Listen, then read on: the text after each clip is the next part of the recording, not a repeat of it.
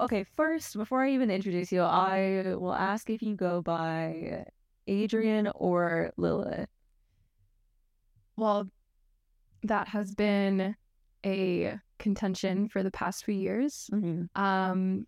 It's basically whatever you're introduced to me as, or however we initially know each other, and whatever specific space I'm moving through. So people who have known me since before 2019 usually refer to me as Adrian. People who know me more in the art scene will refer to me as Lilith. And then my actual artist performance name is Avatar Lilith. So we're pretty fragmented in this space. But yeah, I like the fragmentation. And do you have a preference, or just kind of? We can do Adrian right now. Yeah. Maybe it's yeah. Intimate. It'll make more sense of the distinction between the two or three different personas. Yeah, it's like 2.5. Yeah, okay. Yeah. All right, so Adrian is a 3D artist, designer, performance artist, musician, and creative technologist based in Brooklyn. And they joined me today to talk a little bit about their work, which I'm familiar with. And I'm really excited to get to know more about. I've been writing a little bit recently about how we project ourselves online and how it shapes our own ideas of self-identity.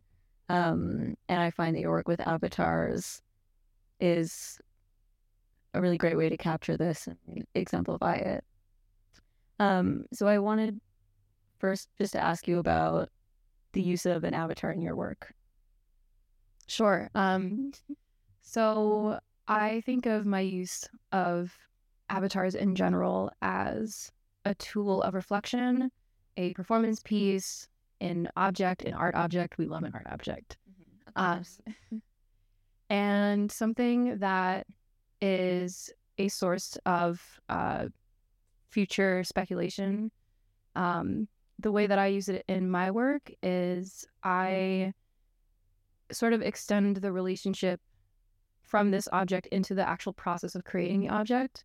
So my relationship to it is very much one of birth, modification, revision, reflection. And it's something that has the opportunity and the possibility to embody multiple modalities of whether it's multiple modalities of realms, of identity, of materiality.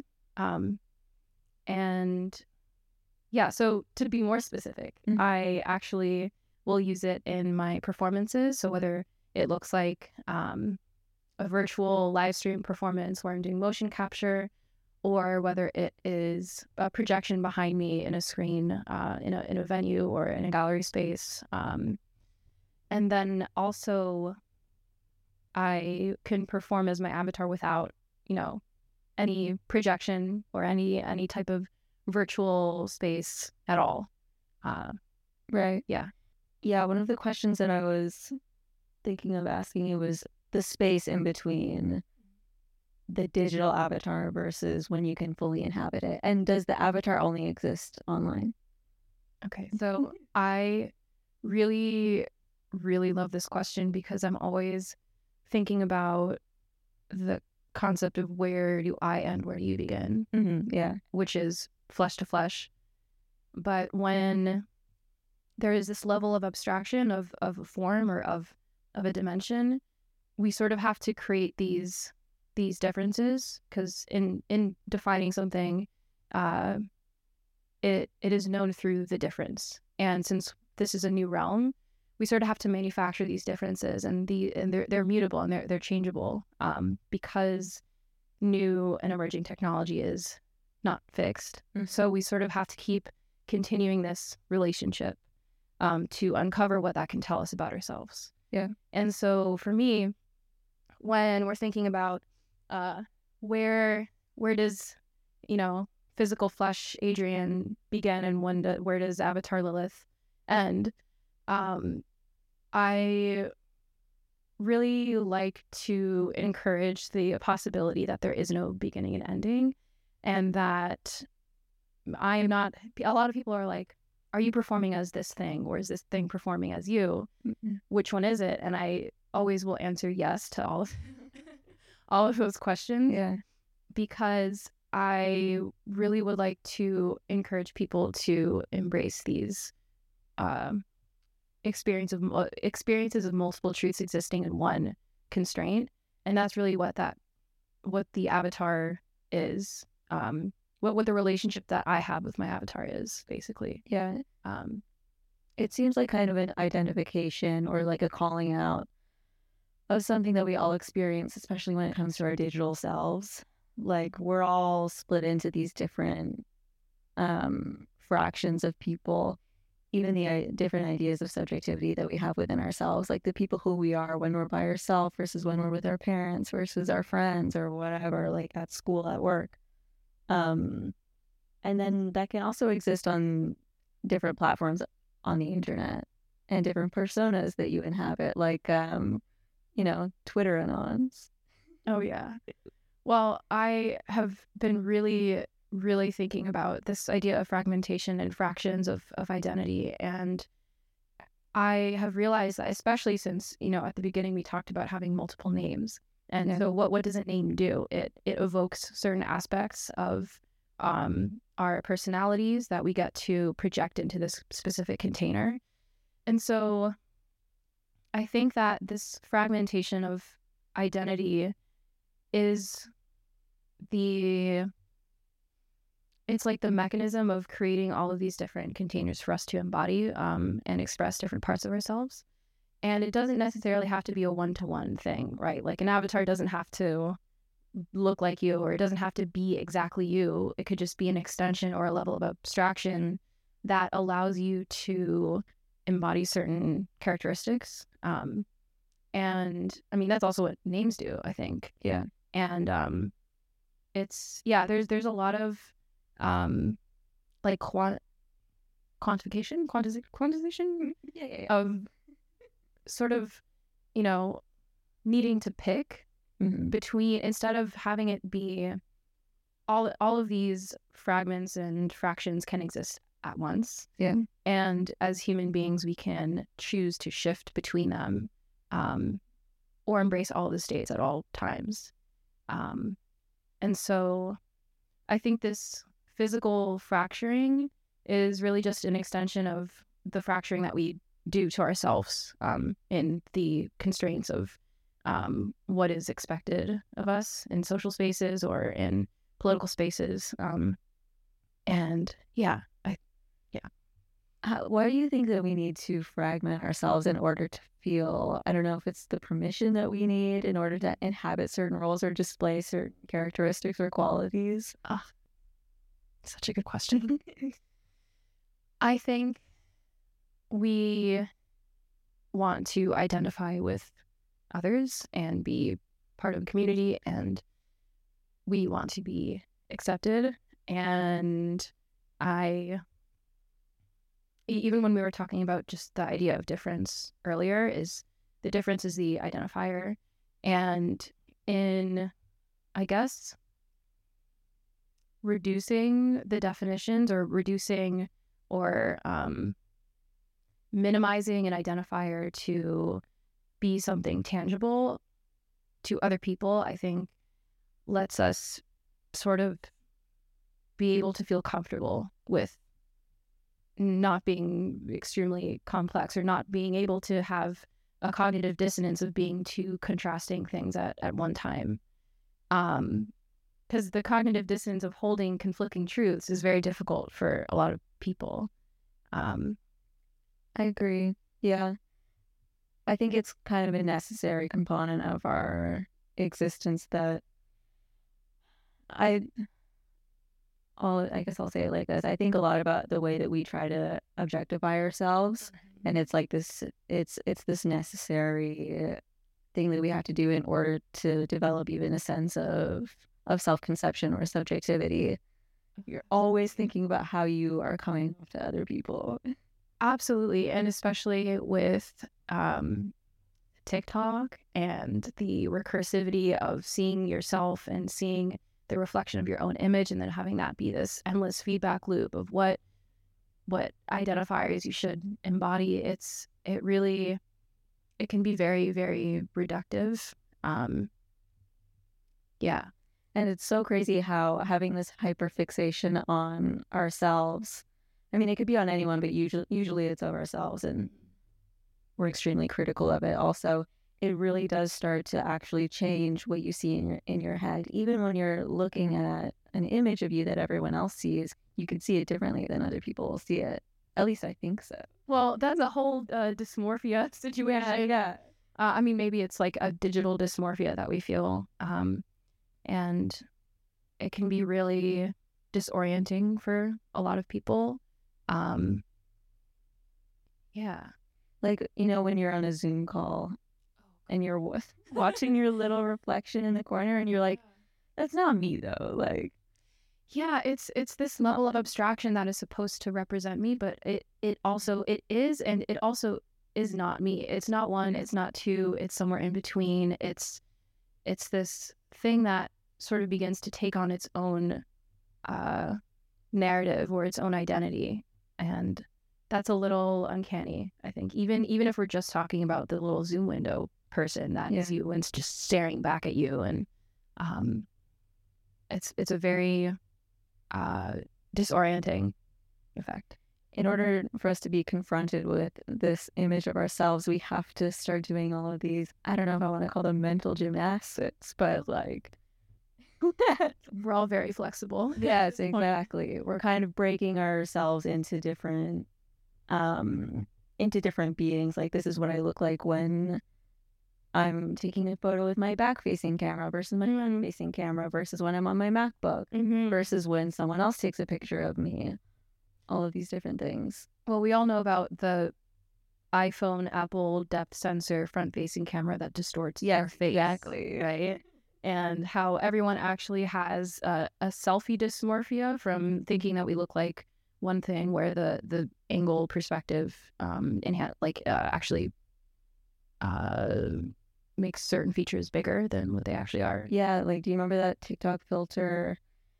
The zoom out. Yeah, the face zoom or something. Yeah, I was like, this is what you actually look like. I thought it was kind of strange because everyone was kind of freaking out, like, oh my God, I didn't know. Yeah. And I was like, have you never seen a photo of yourself or yourself in a mirror, maybe at a distance? Everyone knows that there's this depth perception and change in depth that can change how our characteristics appear to us.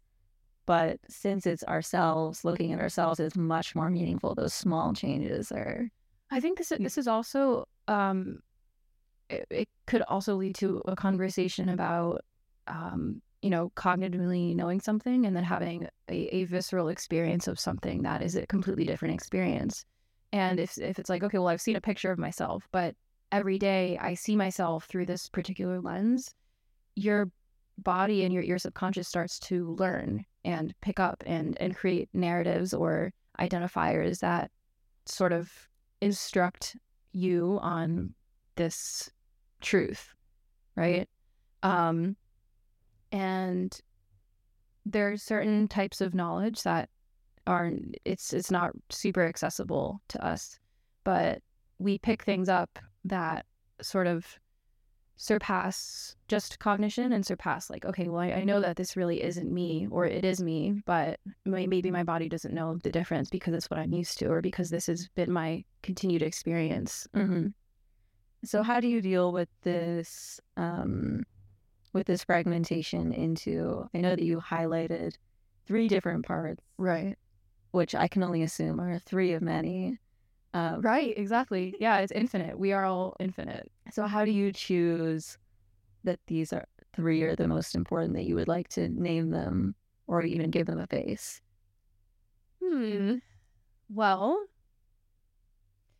I think they are just the emergent properties of what has just naturally occurred in being and in existing and interacting with people and interacting through my art practice and through my performance. And there's obviously a history behind the names that I have. Behind Adrian, that's my birth name, and then Lilith is my performance name.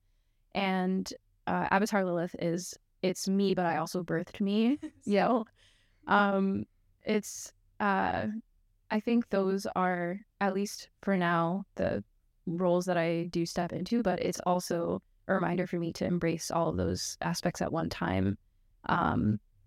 And yeah, I guess, well, maybe it could be, well, why only these three, or why not a billion names? I think maybe in posing a smaller amount of things to have cognitive dissonance with, it can just be a more bite-sized example of having multiple, not necessarily conflicting things in one space, but things that are to be held in one container at the same time. Yeah.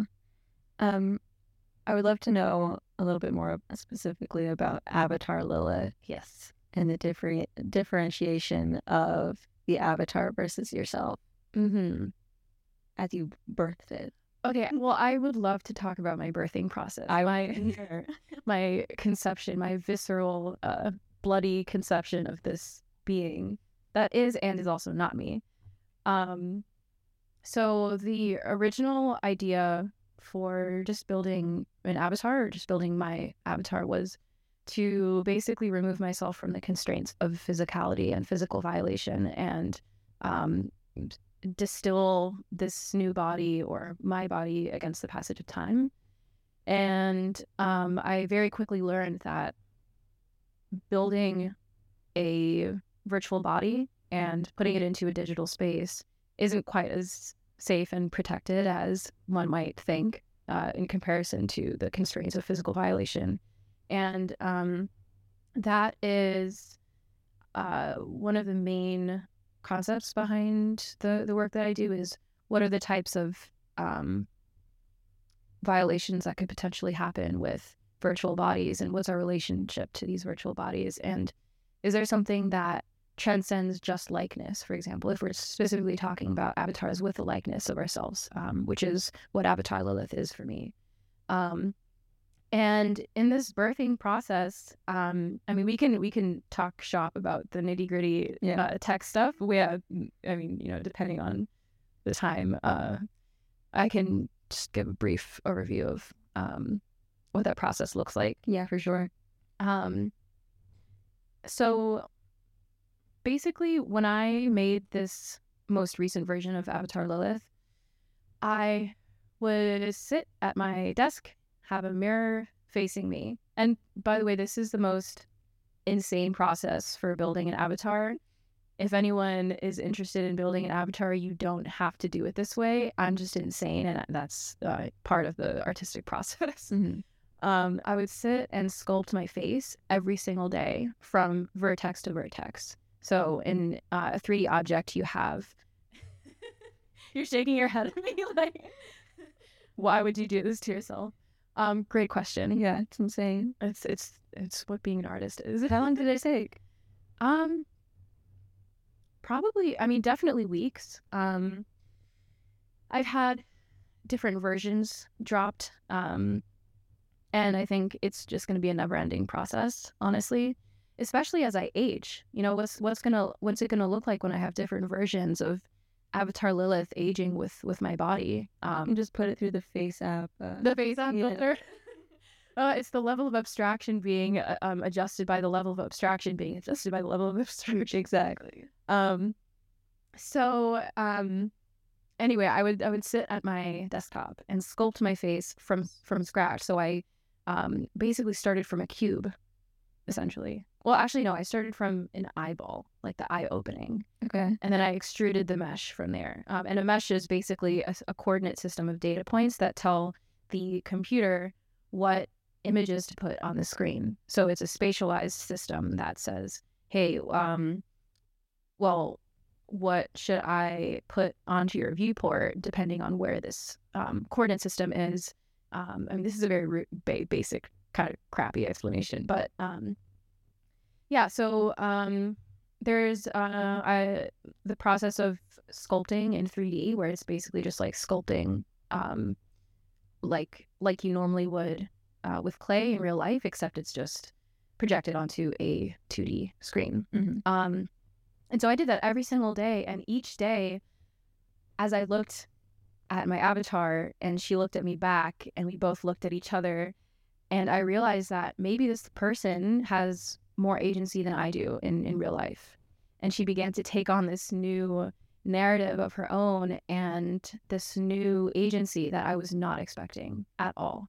And that tells me that avatars span beyond just likeness. There's this kind of metaphysical relationship that you have when you're looking at something that is almost human. And we all know about the uncanny valley. That's old news.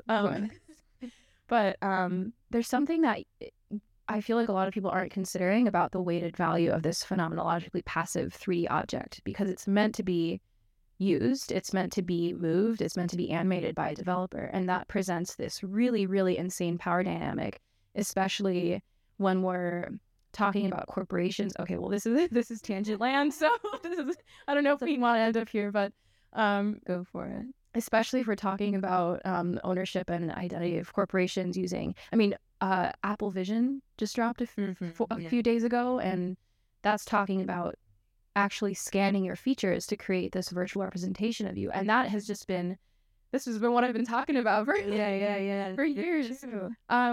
And so we are not ready for the implications of just this knowledge that is, you know, it goes back to the different types of knowledge, like this ontological, metaphysical, phenomenological relationship that we have with these beings. And I know that because I made one from scratch, and I didn't have to, but I felt like that process was really essential in me learning about what it was like to create this thing that is now a simulacra of myself.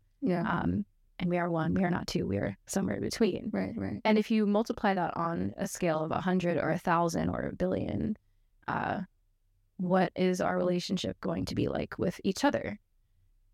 So when you say that you started to feel like the avatar had more agency than you, do you think that this was a kind of transference? Like it was giving you inspiration for you to put something that you didn't know that you had into this avatar? Or do you think it actually tangibly has more agency than you within the virtual world?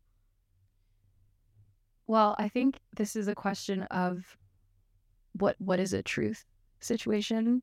Does that make sense? It's like, is this thing actually more powerful than I am, or am I just seeing that this thing is more powerful than I am? And I think it doesn't really matter, because that sensation is still occurring. And it's actually the same thing of like, okay, let me know if this makes sense. It's this question relationship to me is the same question relationship as what our relationship to ChatGPT is. Or you know, these like AI language systems where it doesn't matter if it's, you know, if there is a man in the machine or not. We're still sensing this personified experience just because of the language that is being used, and because we're having that visceral experience in our bodies and in our relationship to this machinery, to this virtual experience.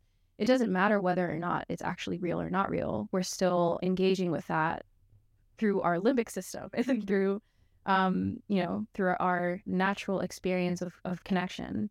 And so to me, it doesn't really matter whether or not this thing has more agency than I do. It's this sensation that occurs with that. It's a feeling. It's a feeling. And then that feeling can sort of underline or expand upon what these relationships will be in the future. Does that make sense?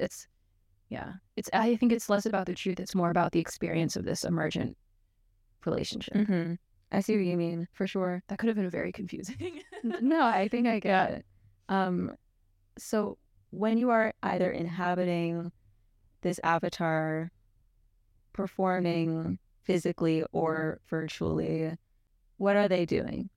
So I've had a few performances where I would do motion capture. So I would live stream my body and my face into this system that would detect my skeleton, basically, and it would transfer this data into a game engine that would move my avatar. So essentially, I could just puppet my avatar. Mm-hmm. And I would do some like vocal modulation. So in speaking, my voice would change and I would perform as Avatar Lilith. And so that would be over live stream.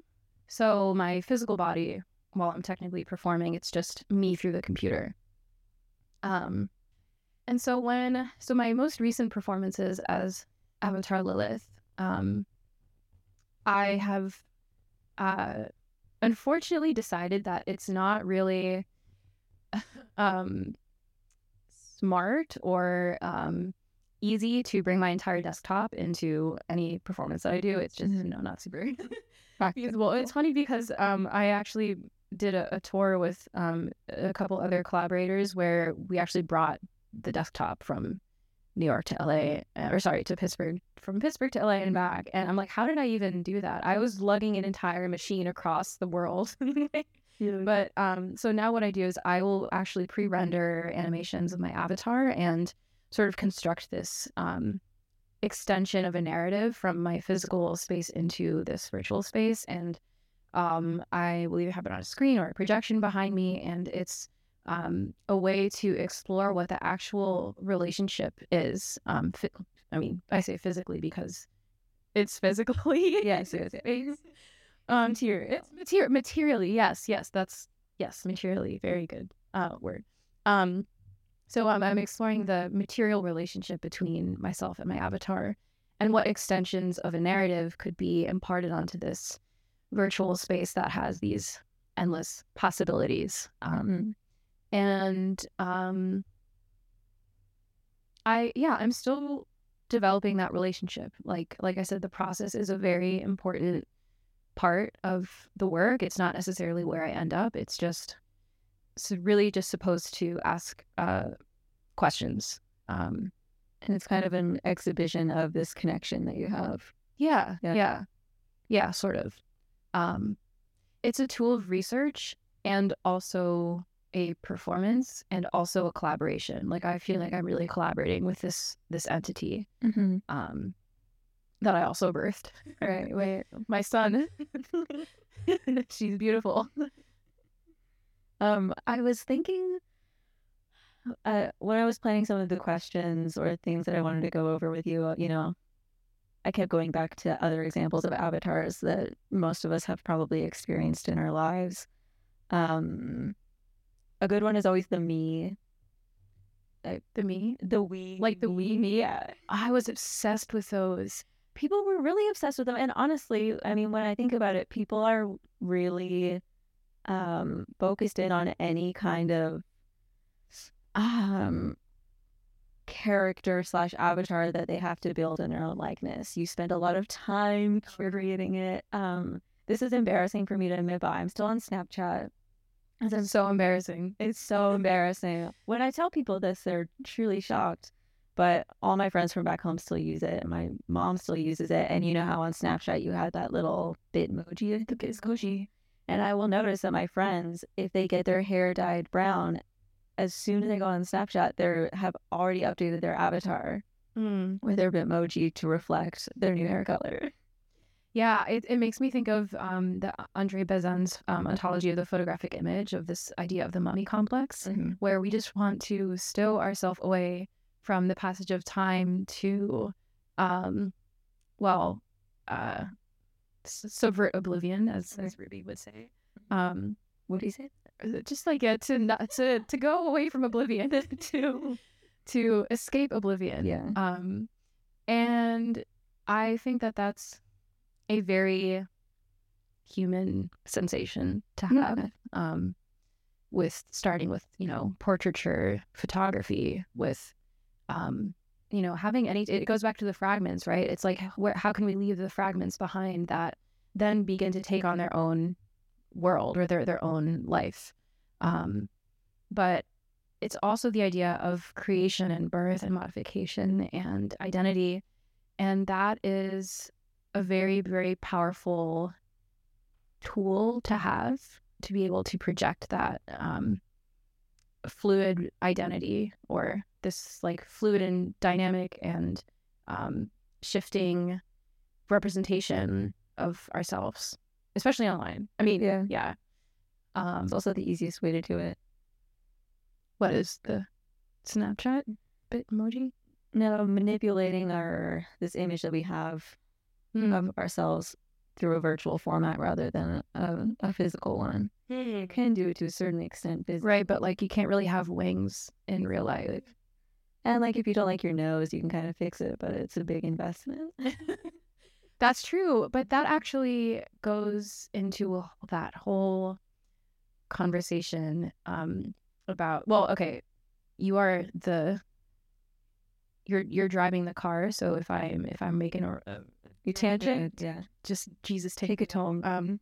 So this is leading into the territory of in Spark AR. There was this whole contention of whether or not plastic surgery filters should be allowed. Right. And that was really, really big in, I guess, quarantine era, where people were making these filters. And then there was this whole debate of whether or not plastic surgery, or filters that sort of emulated plastic surgery procedures should be allowed. Because it was very distressing towards a lot of people. Yeah, it's just, I'll leave it at that. Yes, I agree. I was kind of writing about this the other day. I think it is obviously detrimental, but I think it just kind of exploits this innate anxiety that we are already vulnerable to, something that is already inside of us. And we're figuring out ways for it to manifest in our lives. Yeah, because it's a pretty common condition of being alive and having to constantly think about yourself and imagine yourself. Sorry, there's one question that I was just thinking of. Oh, it was when you were building Avatar Lilith, were you actively trying to make it as close to your likeness as possible, or was there some room for interpretation? So when I was building this avatar, I sort of intentionally didn't use any real scans, or I wanted the process to be as organic as possible, so that whatever emerged out of this collaboration between myself and this software was this new simulated being that was me, but also was not me. And I think that was important in the relationship that I wanted to build with this material, non-material being. Because if it was just a scan, it felt like it was less gestated. And so what ended up happening was this avatar has some of my features, but there's something that's a little bit off, right? It's like, you know how it's like some people have been saying this on the internet, but there's this like lore that no matter how hard you try to draw Zendaya. Oh, I've heard of this. Yeah. You can't. There's always something that's going to be a little bit off. So how do you encapsulate the soul of your identity into this extension of a medium, right? I mean, if anyone's a figurative painter, like we all know that drawing faces are just pretty difficult, let alone sculpting faces. And I think that embracing the seams of the medium is very important to me in this collaboration, because I think the affordances of this new emerging technology shouldn't really be hidden. And so if there's a vertex that's like in the wrong place, or something that's showing a seam of a texture map, it's an accidental property of my collaboration with this tool, I want to leave that in there.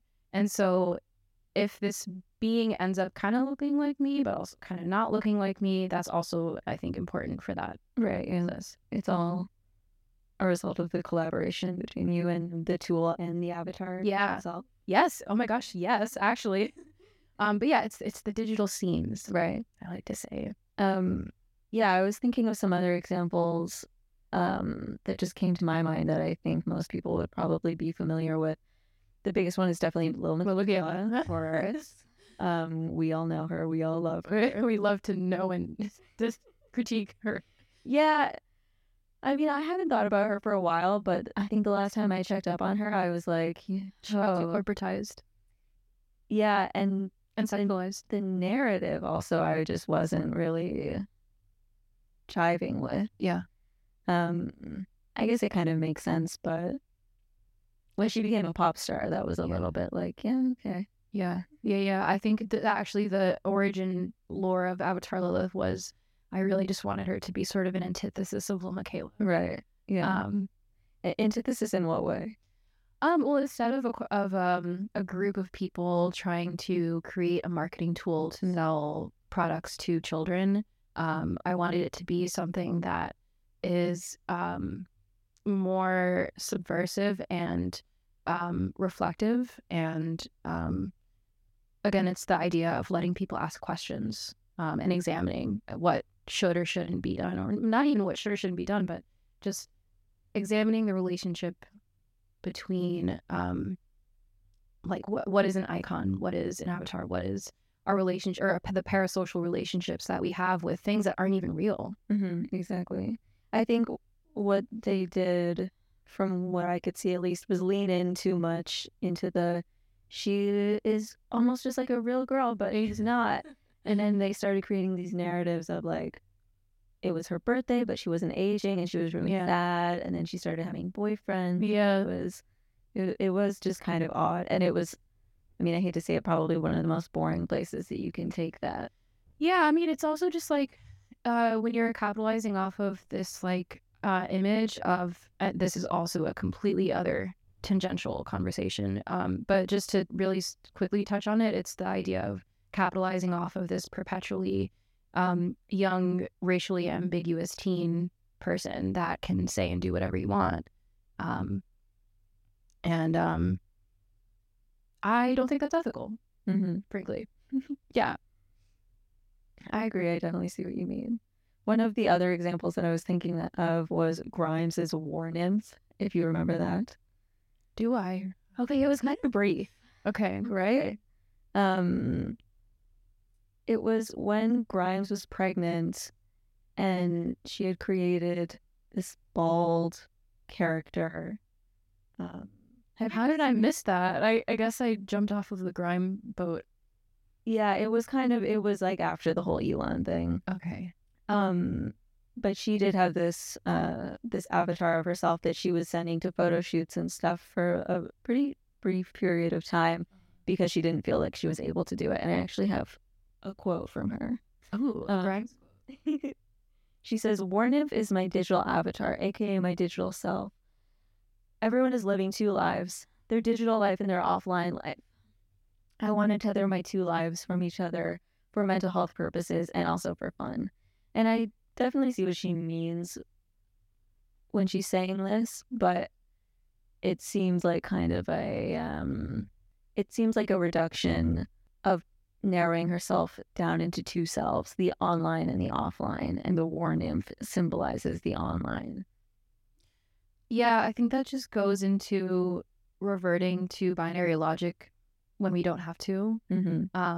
Like we all are just continually talking about the virtual versus the physical versus and it's really just creating this unnecessary binary because we already have a virtual identity and we already exist in virtual spaces regardless of the tech.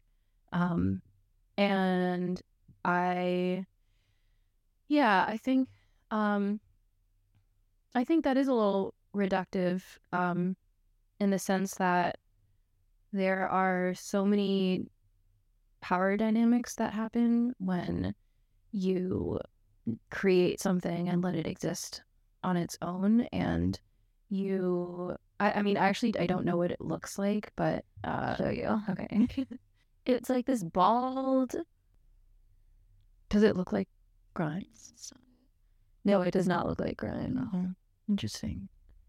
It's grimy. The nose kind of. It's grimy. Yeah. It's always bald though. And I think it started out as a baby. Ah, interesting. I think when people who have very public platforms do these sorts of experiments that have lots of tethering to avenues of potential disaster. I mean, this is a very specific example of that. I mean, AI is also a very specific, broader example of that. Right. I really just wish that more care is put into asking more questions about it. Instead of saying, okay, this is this thing, this is that thing, that's it.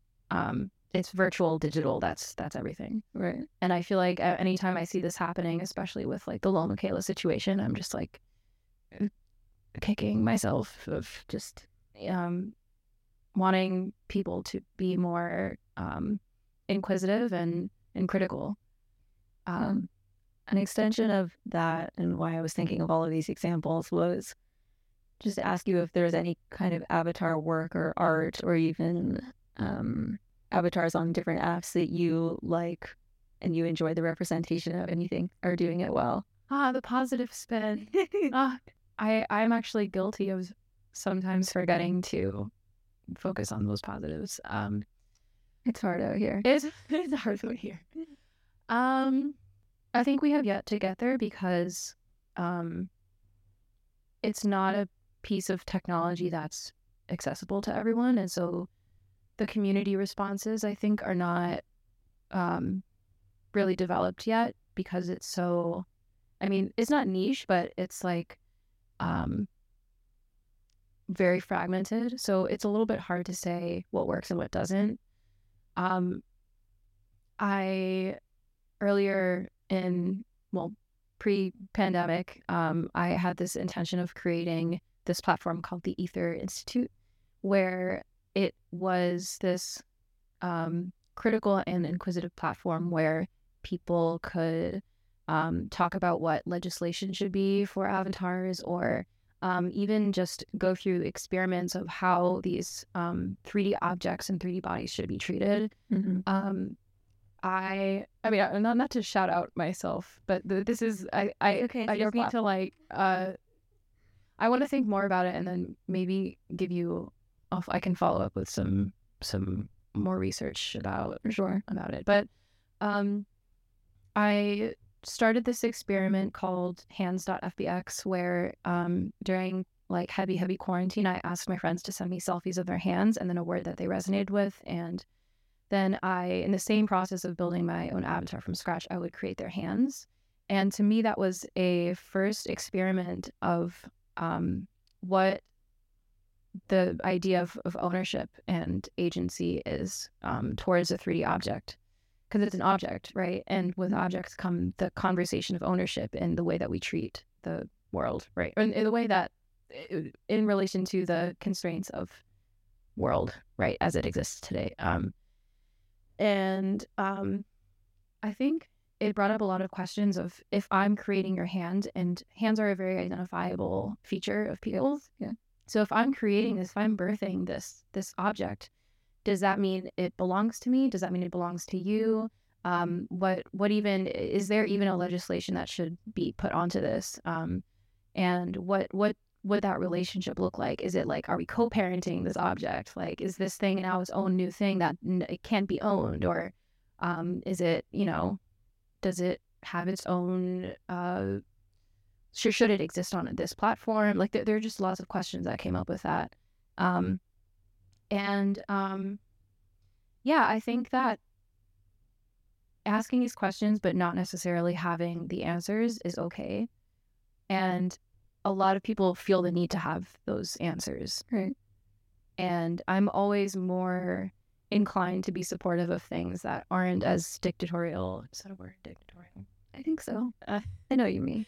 Aren't as pedagogical in terms of what should or shouldn't be, because there's no way we're going to know what our relationship to these bodies are going to be in like 5-10 years. The best we can do is just examine the current constraints of how we treat things right now. We could pose these speculative alternatives as a tool of reflection for how we see the earth and the world as it is right now. And I think that lets us dream into this not necessarily linear future, but this all of these endless possibilities of what we could create. Yeah, I see what you mean. You touched on this a little bit earlier, but do you have any ideas for how you intend to represent Avatar Lilith as you age? That's a good question. I try to not think about that. Not because I don't like age. I'm actually really excited to age. And also not because I don't have a plan for it necessarily, but because I want it to be this organic relationship that emerges when it has to emerge. Exactly. And so I'm trying to just naturally let that evolve over time and to have this I feel like it is a recursive relationship, as in the way that I'm feeding into this thing and then this thing is feeding into me, and then our narrative and dynamic is changing over time. And I think you can't really reverse engineer something like that. Like, you can't reverse engineer the destination and then think about, well, how am I going to get there? Because I think that kind of changes the performance or research about this. Yeah. It does seem kind of like a natural inclination that we have as people to be constantly thinking about the future and what you're going to be looking like or feeling like. That's a whole other... Yeah, like, we don't have to reverse engineer, especially in this economy. Like, yeah, intuitive decision making and logic, I think, is always, it can be very helpful. And even when it comes to the representations that we will have of ourselves in the future, we have no idea what we're going to see in our own face in 5, 10, 15 years. Are we even going to have faces? Exactly. They're going to be blue. Probably not Facebook, but they're all going to have Vision Pro. Oh, God. Permanently attached to them. We're going to turn into bug people. I think that they look kind of cool, but they are very fashion. Yeah. Very Mugler. What else is the thing that I was thinking about in terms of the Vision Pro when you brought that up? About the face. Oh, yeah. Did you see... they showed in the promo what the face was going to look like. Like the skin of the avatar? Yeah. When it was talking with someone. Yeah, it was very realistic. It is not something that is new in terms of the hyperrealism. Like, we already have things like MetaHuman and, character creator and all those types of realistic-ish studios that help you create avatars like that. And I think the reason that it's not really criticized, or not criticized but critiqued, is because it's not something like this is a huge change, because now it's put onto a corporate marketplace that is supposedly going to be readily available for $3,500 for the low price. Exactly. But I'm actually, the moving fast and breaking things is moving fast and breaking things. I think we don't really know what's going to happen in terms of what the relationship with ourselves will be like, and what the relationship to each other is going to be like, if that's this now readily available system that is super realistic. And I think, the problem that we had with like the plastic surgery filters or the front-facing camera or this fragmented, falsified abstraction of yourself, you are now seeing as this hyper-real mask of a person that is a scan of you, essentially. I really think that has to be researched neuroscientifically, and tested more and just considered more before it's unleashed into the public. Yeah, I keep seeing, pardon? For lots of reasons. Oh, I do have a specific, before we go on. Yeah. It's, a lot of people are like, oh, well, we have like photos and videos of us and we see ourselves all the time. But the reason that this is so poignant is that it's because it adds another layer of dimensionality with movement and function, right? Like, you are now able to control the movement and speech and facial expressions, and you just basically are now able to control this 3D representation of you. And a lot of people will probably identify very heavily with these virtual bodies in a way that's probably going to be very uncanny. I mean, I even just the relationship that I have with my avatar, and it's not even that realistic. It's visceral. Like, I feel it in my guts. But it's specifically for the point that it's not a flat object anymore. Like, it's not distilled in a particular media or file format. It's now able to be moved and shaped and puppeted, essentially. And that is pretty scary. Why does that scare you? Well, it scares me because we don't understand how much we're being surveilled, first of all.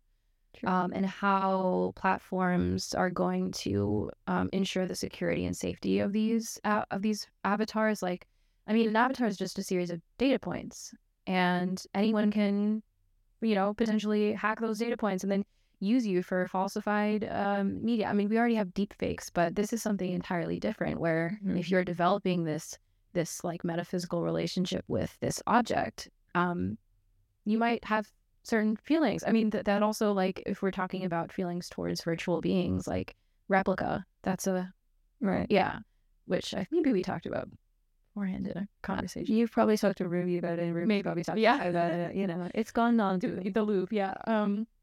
So and it's not to fearmonger. It's to just think about, well, what is this actually doing? Like, how is it actually making us feel? What should we be considering as we move forward into the future? And also, how much power do developers have in making these types of decisions? Or should policymakers be involved? Like, what should we be doing that would ensure the protections and agency of these bodies that we will very much have specific and special relationships with? I was just thinking about how, when you brought up deepfakes, I always felt like immediately they really fell off pretty quickly. Yeah, no one's talking about them. No one has talked about them for so long. It's kind of sketchy. It's kind of suspicious. When they came out, everyone was like, this is going to change our whole world. You're not going to be able to believe anything anymore. And then just immediately, it stopped being a problem. Well, I think what it is that now nobody believes anything anymore. You think? I mean, I don't. Do you? How do I know we're sitting in a room? I'm just moving through. We move through with a set of assumptions. Yeah. I'm moving through Rene Descartes' mind body. Yes, yeah. His meditations all the time. Yeah, I guess people are doubting things all of the time, but usually when there's video evidence of something, and there's policies around that too now. Right? I think that's why deepfakes stopped being such a problem. And then, I don't know if you're on Twitter, but you always see, like, the warnings of, like, fact check or warning, this is not as it appears. Again, that only happens to things that are really popular. Right. And get a wide audience, and someone notices that something is off. These things are still definitely rampant. But you don't believe anything you see?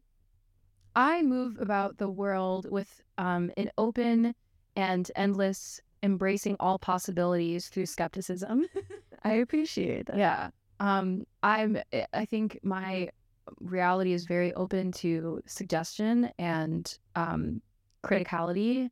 So whether or not I believe a piece of media is, you know, if it's something that elicits a reaction, maybe I'll do a little bit of research on it. Maybe I'll try and figure out what the sources are from and, you know, not take it at face value. But I think that that's actually changed to where that skepticism is even greater, just from seeing deepfakes on the internet. Yeah.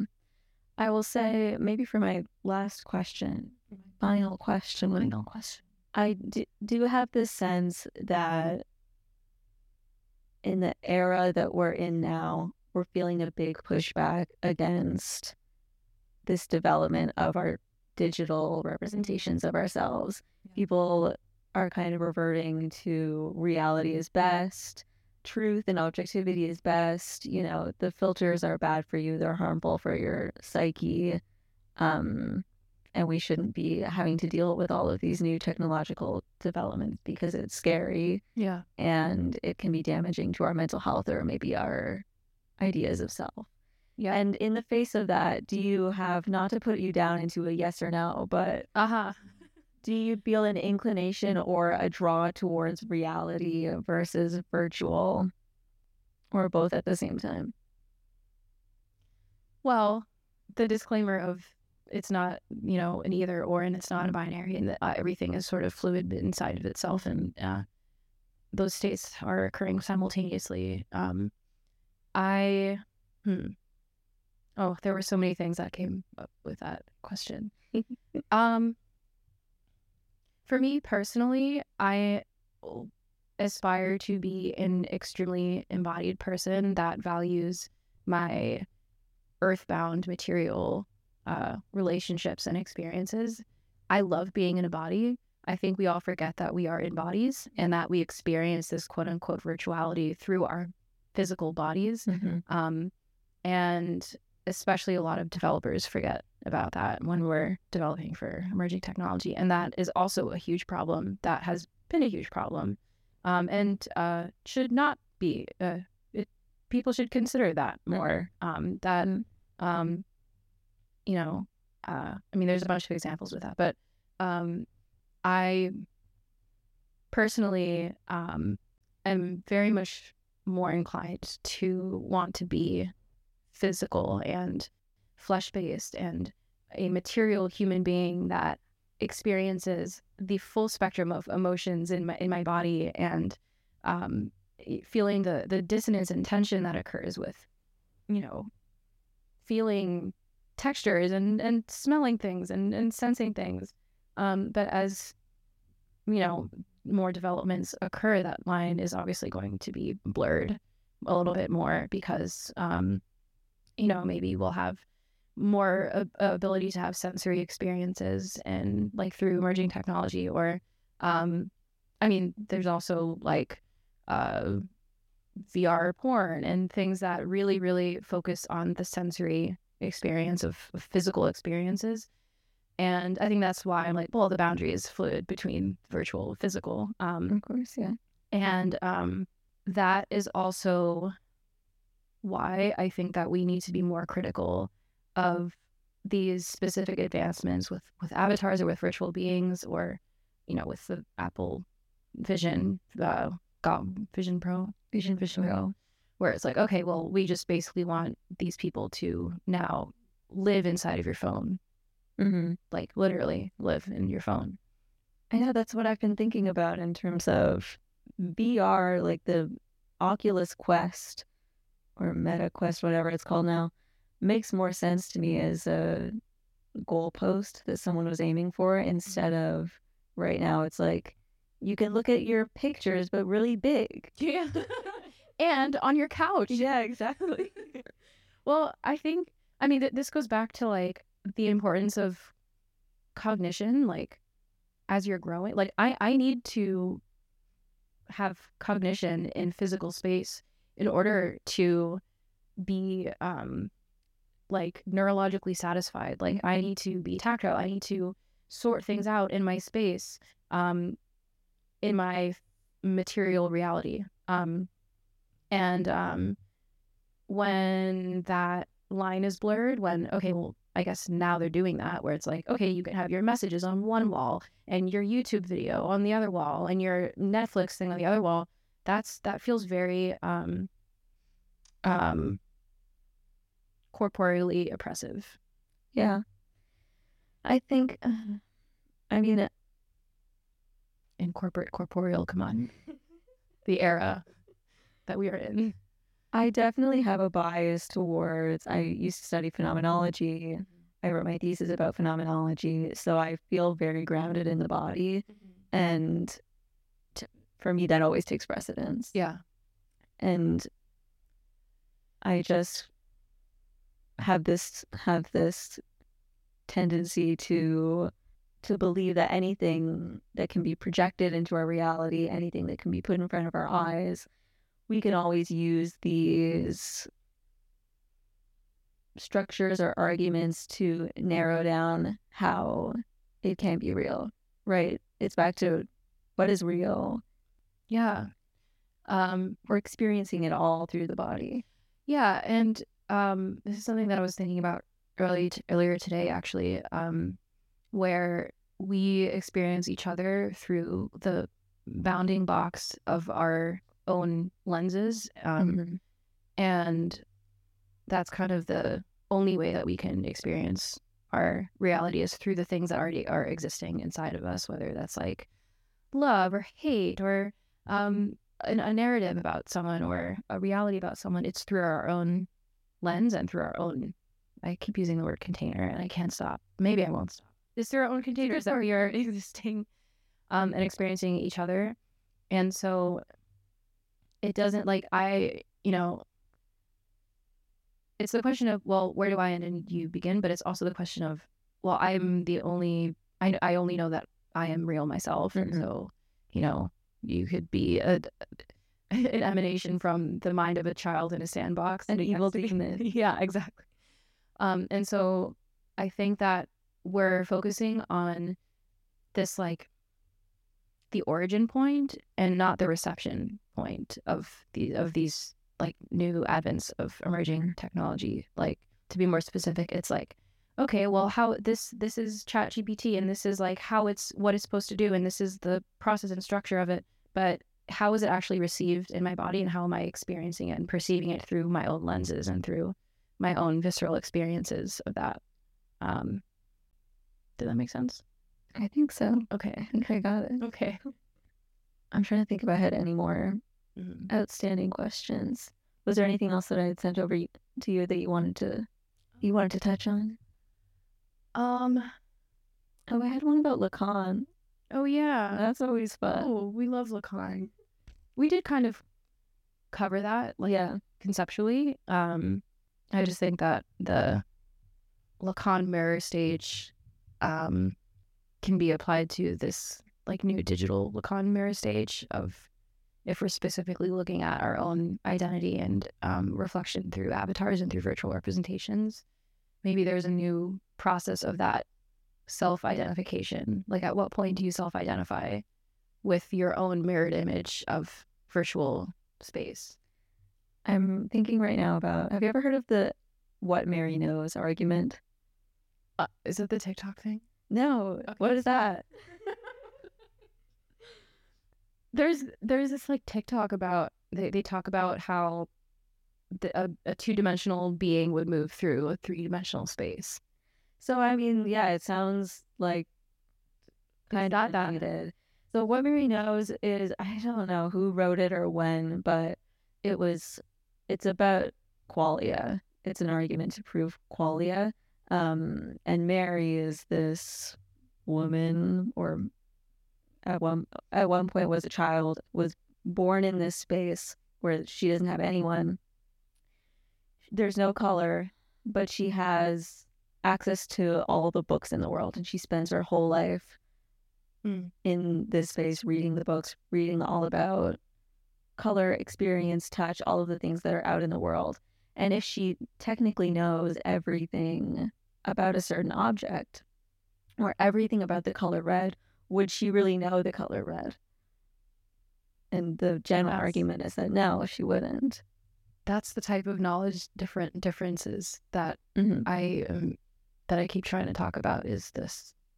I was thinking about a what Mary knows experiment where instead of having the mirror, it's like a Lacanian experiment. Instead of having the mirror, you just have like any kind of digital representation that is mirrored and the person can learn to recognize and identify themselves as, and what that would do to their psyche or their perception of the world. I think that's a question about like aesthetics and how we value a visual representation over maybe something that's not as tangibly experienced. I think maybe that's something that could also be considered as why we need to have these visual representations, or like why vision is valued moreover than other ways of knowing. Yeah, I think, I mean, yeah, it's the recursion, the recursiveness of putting these sources of identity into this object, this receiving object, and then that in turn reflects and spits things back out at you, and then you take those things on, and then it's this like feedback loop. Yeah. Were you experiencing the mirror stage when you were birthing Avatar Lilith? I actually manufactured a mirror stage. I have a specific moment where that happened, and it was when I was modeling my head, like my full face and head. It was a disembodied head, and it was in ZBrush for those who know. If you know, you know. And what I was doing was I was looking at her, and as I was looking at her, I would rotate the head when I would rotate my own head. Okay. And mind you, no one was in the room. I was just doing this by myself. And so I would move my head slightly to the right, and while I was doing that, I would move my cursor so that the head would rotate slightly to the right, and then I would do it to the left. And then I kept doing that, trying to uncover what visceral responses I was having. And it's like, you know, the phantom limb type of thing. Yeah. Where our brains are so neuroplastic that we can take on any external membrane to be an extension of our own bodies. And I feel like that's what was happening on not just this like physical sense, but on this you know, very like ontological sense. Like who is this thing? What am I? What are you? Where do I end? Where do you begin? And that was the moment I knew I had birthed my own self. It also it kind of sounds like a recalibration, you know? Yeah. I'm trying to think of a good example of when you're like trying to pair or something, or like, oh yeah. I've never played Just Dance on the Xbox One, but it's what I would imagine it to be. I imagine you have to like calibrate your body so it knows like. Well, I feel like I calibrate my body every day when I wake up. Do you? I have to. And how do you do that? I just remind myself that I exist and I have bones, and I stretch, and that to me is the recalibration of fitting back inside my flesh suit. Do you ever have to recalibrate with your avatar? Yeah, if there goes a long period of time where we don't spend time with each other, it's very jarring to pick up work on like pick back up on working with this person, being, thing. All dashes in between. Yeah, because it's interesting. I had this relationship where it was growing with me, not in an age sense, but first it was just a low poly box, and then it became something that had eyes, and then the evolution continued. And then when I have some separation and then I resume this connection, it's jarring. It's like, well, what have you been doing? What have you been up to? Have you had your own life without me? Have you been making friends in this, virtual space that, like what narratives has this thing taken on? Yeah, it's very jarring. Yeah. How do you rekindle your intimacy? My intimacy with my avatar? Yeah. That's a good question. Sometimes I feel like I am the avatar. And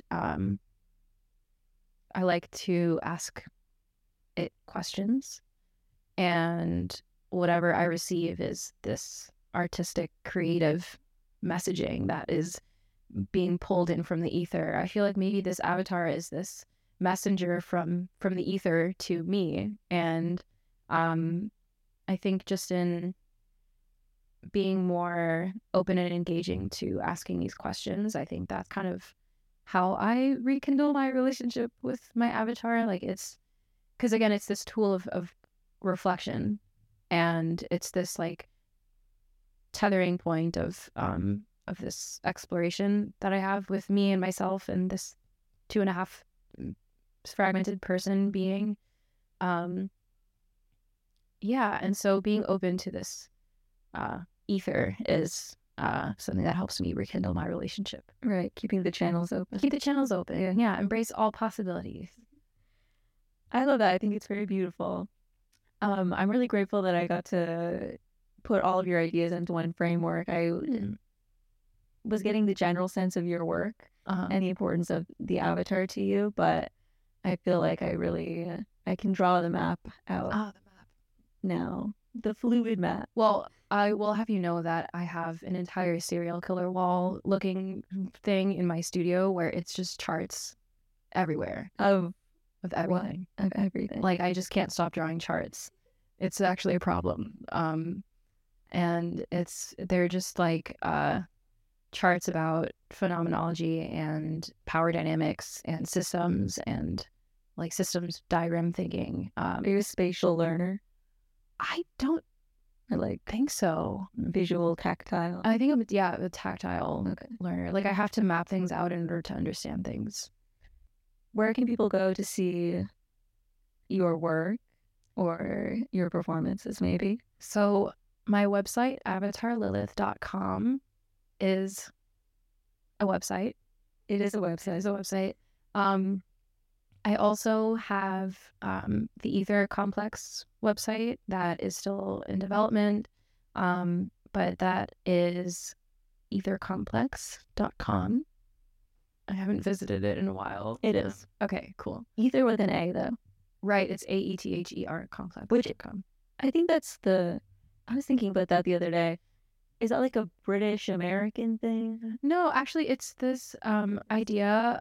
Actually, so the Ether Complex started as this parody of tech startups where people will use this like Greek gods to signify some type of like cult-like iconography to communicate a specific message. And the ether is actually the Greek mythology of the air, that the upper air that the gods would breathe.